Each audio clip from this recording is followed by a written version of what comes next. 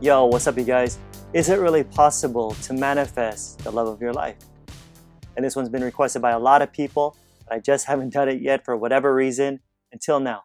So today I want to share with you an encouraging story of a lady who was able to influence a quote-unquote other and manifest the man of her dreams, even though the chances of it seem so unlikely for it to happen, which is why this technique is so powerful, you know what I'm saying?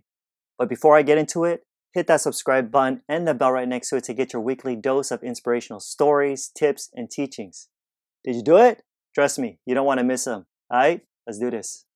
In Neville Goddard's book, The Law and the Promise, he talks about a woman who went on a blind date. And on this blind date, this lady said she finally met the guy that she wanted to marry because he was pretty much everything she desired in a husband. But here's the thing. 2 days after their enchanted evening together, she had to move to another place because of her work. And not only that, literally the same week, the mutual friend who introduced her to the guy moved away from the city, which was a problem because she realized the guy probably didn't even know her new address, and she wasn't even sure if he knew her name too. So the possibility of them ever connecting again seemed pretty slim, right?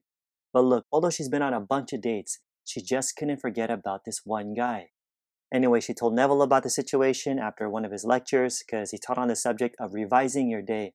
So after speaking to him, she was determined to revise her day every day. Here's what she did. Ready? Before going to sleep that night, she felt she was in a different bed, in her own home, but this time as a married woman. This time as a married woman and not as some single working girl sharing an apartment with 3 other girls. She even twisted an imaginary wedding band on her imaginary left hand, saying to herself over and over again, "This is wonderful. I really am Mrs. J.E." And then falling asleep in what was a moment before a waking dream. And she repeated this imaginary scene for 1 month, night after night. That's persistence right there. Check this out. The first week in October, the guy found her. And on their second date, she just knew that her dreams were rightly placed. So even though she still wasn't sure how he felt towards her, she continued night after night, living in the end, in the feeling of her dream realized. Now, was this all a stinking waste of time? Nope. Because in November, he proposed. The guy proposed to her. Then in January, they announced their engagement. And the following May, they were married. But not just married. She said the loveliest part of it all was that she was happier than she ever dreamt possible. And so was he. Boom. It's nice, right? You see, Neville says that life is a romantic adventure. And all that's desired can be imagined into existence. Real talk.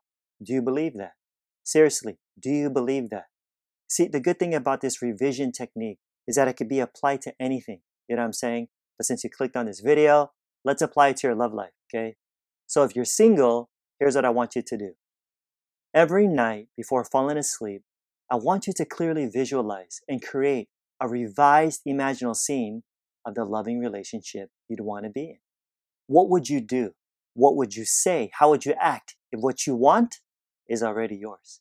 For instance, just like the lady, you can imagine yourself in a different bed than where you are now, in your own home with your partner, happily married, wearing a wedding band if that helps, and twisting it, or feeling your partner's arms around you where you're sensing their warm embrace, letting you know that you're loved and not alone.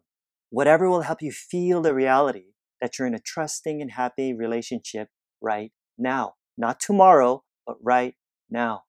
As you keep repeating this imaginal scene, here's what's going to happen.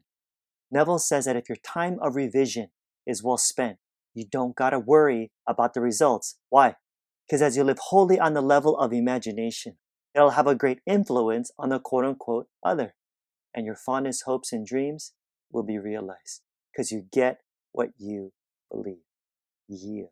Alrighty guys, don't forget to hit that like button and to leave a review if you're listening via podcast. In case you didn't know, it gets more people to discover my work and of course help spread this message. And yo, don't forget to register for my free online training that'll seriously help you start manifesting the life you really want right now. So check it out. The link's in the description. Like I always say, more's coming. Till next time, I'm out. Peace.